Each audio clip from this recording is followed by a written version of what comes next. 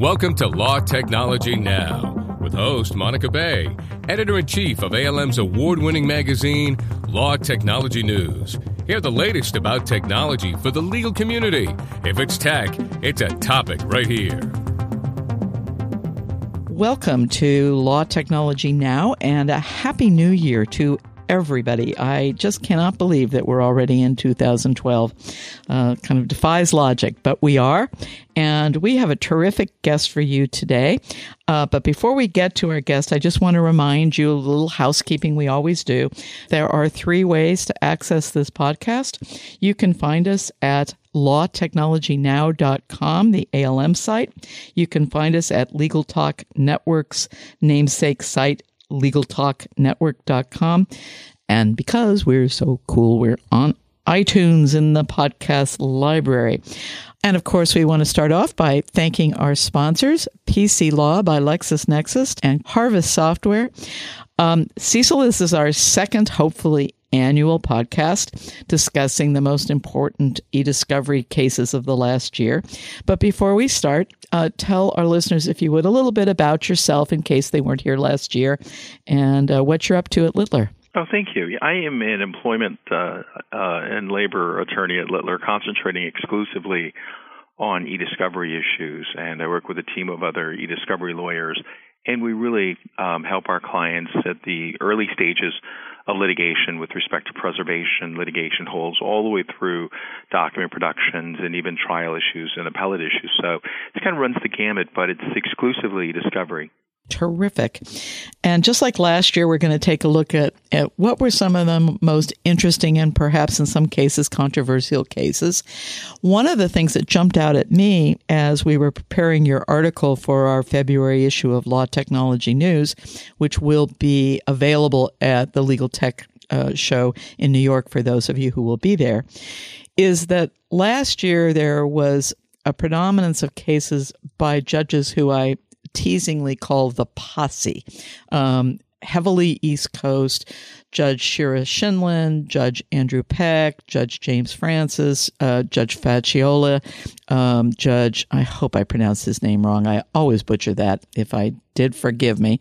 And Judge Paul Grimm, who had what, without question, was the most entertaining and scary case of 2011. But this year's crop of cases doesn't appear to be dominated by the judges who were most front and center in the last couple of years.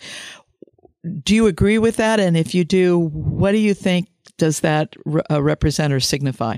It's a very interesting issue, Monica, because I think that you're right. The posse traditionally has come out with groundbreaking discovery opinions that we've all kind of latched on to. And it's not that they've stopped writing. I actually think that the judges in the judicial community have also latched on to those opinions and are now feeling more comfortable writing about some of these issues. I feel that it looks like we're going to have a lot more judges writing, not only in 2012, but also in the years to come. I would certainly agree. And this year, there seem to be 4 main topics that you've addressed in your article. One is post-litigation cost recovery. The second is proportionality, which has been a really hot topic. The third is the cost of preservation, what I've dubbed preservation wars. And the final one being spoliation and discovery misconduct. But if there was one trend this year that struck me as dominant, I'd have to say it's what I dubbed the preservation wars. It seems to me that we have seen the defense bar kind of stand up and put its fists up and start giving pushback to some of the trends that we were seeing in 2009 through 2011. Start us off with Pippin's, why don't you? Yeah, well, the Pippin case certainly for 2011 was one of the most talked about cases. And it started in the Southern District of New York, where Magistrate Judge Cott essentially ordered a defendant, KPMG, in a nationwide collective and Rule 23 class action to preserve hard drives for about 7,500 potential opt-in plaintiffs. And why that's significant is because they're not actual plaintiffs at this point. So basically what the court was saying was that irrespective of whether or not their data is actually relevant to the litigation or whether they ultimately choose to join the litigation, you must go out and copy and put on lockdown over 7,000 hard drives. And, of course, the cost of doing so, not just the physical cost of the hard drives, but also the human resources involved, is pretty significant. And that raises questions of if I pronounce this correctly, proportionality. Is that the right way you... No, Monica, you're absolutely right. It really does raise the issue of proportionality. And that's another thing that really concerned the EDD community with respect to the Pippin case, because the judge seemed to suggest that proportionality does not have a place in preservation. And I don't know necessarily if we got the opportunity to speak to Judge Cott, that would really be his view. But the way the opinion works and the way the opinion is worded, it doesn't seem that Judge Cott really appreciated the proportionality argument that KPMG was trying to make. What do you think the ramifications of this case might be? Well, I think there's a lot of potential to misuse the case, to go into a court and say, well, Pippin says that you shouldn't hear, you shouldn't listen to the defendant or the plaintiff's burden with respect to the preservation of information. What is also troubling and concerning is Judge Cott seemed to suggest that in a class action context, that every potential plaintiff is a key player or a key custodian. And as we know from the Zuba Lake line of cases with Judge Shinlin, who you mentioned earlier, key custodians and key players have a special significance in e-discovery because we're required to preserve that information really as of right. Really, there has not been a dispute with respect to preserving a party's electronic information or a key witness's electronic information. But by saying, in essence, we have now 7,000 key players, I think Judge Cott may have bit off more than he could chew. Now, you also raise in your article the post-litigation cost recovery and have several cases that are addressing that. Walk us through a couple of the key points that you felt occurred in 2011. This is another very interesting development in electronic discovery case law because a few years ago, the big push was on cost shifting, meaning if the information was not reasonably accessible due to its cost or its burden or the burden of production, then parties would go to court and ask the judge to shift the burden, to shift the cost to the other side. And now what we're saying is, to the extent parties have been unsuccessful or have chosen not to go that route, they wait until the end of litigation, where they are the prevailing parties, and then they seek to recover the cost of e-discovery, specifically the cost of processing, the cost of converting electronic documents into a particular format or a form of production, and adding that basically, in essence, to the bill that they give the court to recover their cost. And there has been kind of a split in circuits. Some jurisdictions say that certain costs are recoverable. The statute makes mention to exemplification and making copies of any material. And I think that that's a real important distinction because those words, any materials, would seem to suggest that, e-discovery costs are also recoverable. Now, this may be a non sequitur, but when they're talking about any materials, does that hint that the reality we are facing, that e-discovery is not just material on your computer, but these days can be anything from video to Facebook postings to smartphones to even voice messages? No, I absolutely agree with that. Any material that needs to be converted or processed for the purposes of litigation may be, depending on the jurisdiction you're in, fair game at the end of the day to seek a cost recovery. Again, some jurisdictions have rejected cost where it goes beyond scanning, or what the courts kind of deem as the equivalent of making paper copies. But the other end of the spectrum, courts, for instance, one of the cases that is discussed in the articles is the Race Tires America case, where the judge granted a request for over $350,000 in e-discovery costs. So I think it's going to make the e-discovery bar really think about what they request in discovery before they make the other side go through the hoops and spend the money to process it. I think what this is going to do is drive home the significance of that early Rule 26 meet and confer and its state law equivalent. Cecil, there's an interesting case that addresses this. Will you tell us a little bit about it? No, absolutely. We usually think of e-discovery as emails and documents that are on a computer, but Judge Kristen Mix from the District of Colorado had an interesting case that dealt with audio tapes, and in that case, she held that the production of audio tapes were not reasonably accessible because of the burden. And what had happened was the plaintiff had requested audio tapes of sales calls, and the judge just did the math and said, "Hey, look, to listen to these sales calls would take 7,716 hours, and a person working 40 hours a week would need 193 weeks or 4 years just to listen to the calls." So I think that's just an interesting, kind of way to say that it's not. You're right. It's not just the traditional emails anymore. It certainly isn't. And I wonder if that also, these types of cases may be fueling the recent pushbacks on from the defense bar, particularly with looking to revise the rules. I know last fall there was a meeting in December of the Judiciary Committee, and there's been other rulemaking bodies who have been considering whether or not it's time, after the 5th anniversary of the amendments, to start tweaking them a little bit more. Do you see any direction going with those two? And I'm sure I'm forgetting the correct name of the primary body. Maybe you can help me with that. Yeah, I absolutely think that there's going to be some further rulemaking, or at least at a minimum, continued discussion. The last year in September, I believe it's the Discovery Subcommittee of the Judicial Conference of the United States Standing Committee on Rules and Practice. That's the one that I couldn't remember, as opposed to the House one, which met in December.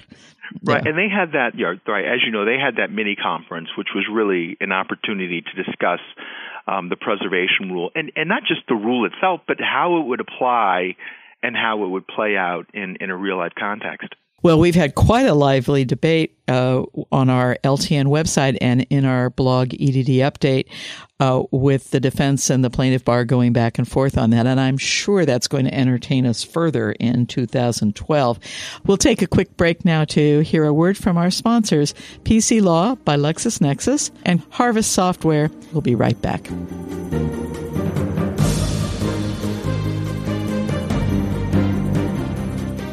Tired of all the headaches of running your law firm? Want to spend your time doing what really matters? Then you need PC Law. PC Law from LexisNexis is the legal industry's best-selling matter, billing, and accounting software. It has never been easier to manage your law firm and serve your clients. Get back to doing what matters to you. For a free trial, go to PCLaw.com/radio. That's PCLaw.com/radio, or call us at 800-685-2161 today. Reap the rewards of your billable time. Harvest is an uncomplicated time capture solution used by law firms and related firms like the Bar Association and LexisNexis. Capture your billable time from anywhere.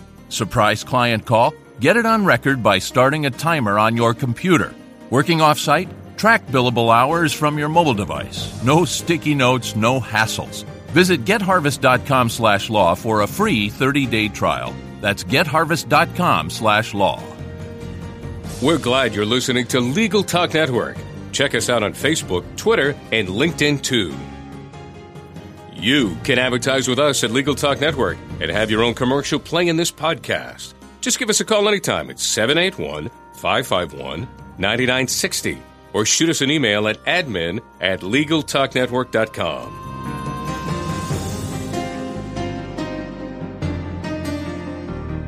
Welcome back to Law Technology Now. I'm Monica Bay, Editor-in-Chief of Law Technology News with ALM, and we are talking with the fabulous Cecil Lynn. And Cecil, we've been talking about some of the most important cases of 2011, and I want to spend a few minutes on, I think, the case that's probably my all-time favorite case in all of e-discovery. Roll the drums, please, for Victor Stanley versus Creative Pipe. Boy, has that been an exciting case, but tell us a little bit about why it is scaring the living daylights out of litigants and is one of the most entertaining cases and turned out to be a vehicle for Judge Grimm to educate all of us on spoliation. The Victor Stanley case is a rare gem in any context, certainly any discovery. In 2010, Judge Grimm issued a civil contempt order ordering the defendant, Mark Pappas, to be jailed essentially for 2 years unless he paid the cost incurred by the plaintiff and the plaintiff's lawyers in kind of ferreting out and getting to the bottom of a lot of the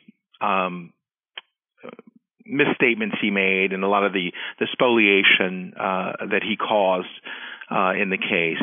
And, I don't know if we've seen the last of the Victor Stanley case, but, Judge Pappas actually paid the remaining balance of a $1 million sanctions award. So it remains to be seen what the next chapter is for Victor Stanley. But at this point, he essentially used his get-out-of-jail-free card, if you will. And if anyone's interested in learning more about this case, it defines vitriolic, and it's just the fact pattern is just absolutely amazing. These two people really hated each other.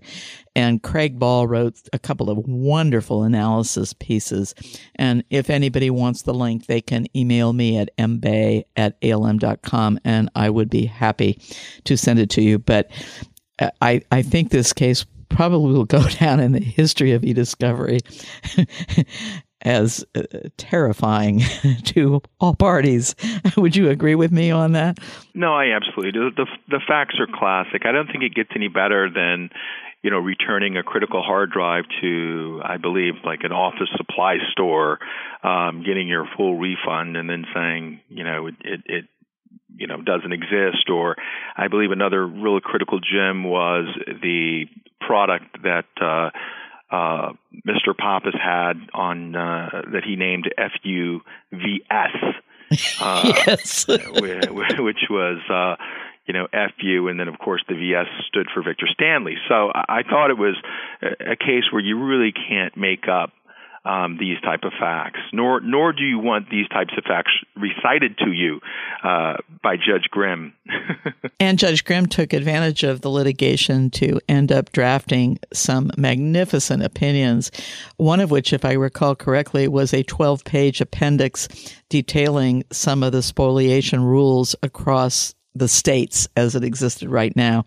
Am I getting that right? Do I remember that correctly? No, absolutely. He certainly did put together the appendix, and it's very similar to the appendix that Judge Lee Rosenthal, put together in a case that is escaping me at the moment. But certainly very, very useful. Now, we only have a few minutes left, so let me ask you some predictions. We're in the first month of January of 2012. What do you think this year is going to bring us? And I'll put you in the spot and ask for perhaps some predictions about what will happen during the year. Well, the first prediction I have is I think, we've all heard the saying about the race to the courthouse, if you will. I think we're going to see prevailing parties race to the courthouse, if you will, to get these bill of costs awards for e-discovery costs. The other thing that I predict is we're going to see these issues raised in the Rule 26 conference related to not waiving one's right to seek a post-trial recovery of their e-discovery costs. There was an opinion by the Federal Circuit where the court held that a party had waived the right to seek the cost recovery as a prevailing party because they had agreed to cost sharing. And so I think we're going to see, in light of these cases, more upfront discussions on the actual cost of not just preservation a la Pippin, but also production. I would completely agree with you. If I was going to predict something, I think I would say that the defense bar may make some significant inroads this year in with some of their staggering figures about how corporate America is so often being required to spend so much money on cases that haven't even been filed yet. There were, in Bob Owen's report, there were some amazing figures about what Microsoft has had to spend, and others have reported GE's expenditures. And I think corporate America is getting a little fed up with this and may push back. And that'll be an interesting dynamic, as it always is in this country. Any last advice before I sign off with our housekeeping? Well, I think the advice that I gave last year really holds true this year, which is cooperation is key. Early meet and confer with your opponent related to these issues really is worth its weight in gold. That sounds excellent. And Cecil, if our wonderful listeners would like to reach out to you, can they best contact you? Oh, certainly. The best way to reach me is by email, and it's clynn, Lynn, @littler.com. Terrific. And as always, it's my opportunity to give shout outs to our wonderful team. Here in New York, it is David Jasper, our producer, David Snow, and Jill Winwer. In Boston, the fabulous Luann Reeb, Mike Hockman, and Kate Kenny. And I always like to remind you to remember that there is no crying in baseball or technology. We'll see you in February. The views expressed by the participants of this program are their own and do not represent the views of, nor are they endorsed by, Legal Talk Network, its officers, directors, employees, agents, representatives, shareholders, and subsidiaries. None of the content should be considered legal advice. As always, consult a lawyer. Law Technology Now is produced by the broadcast professionals at the Legal Talk Network. Thanks for listening. Join Monica Bay for next month's podcast on the technology issues affecting the legal profession today.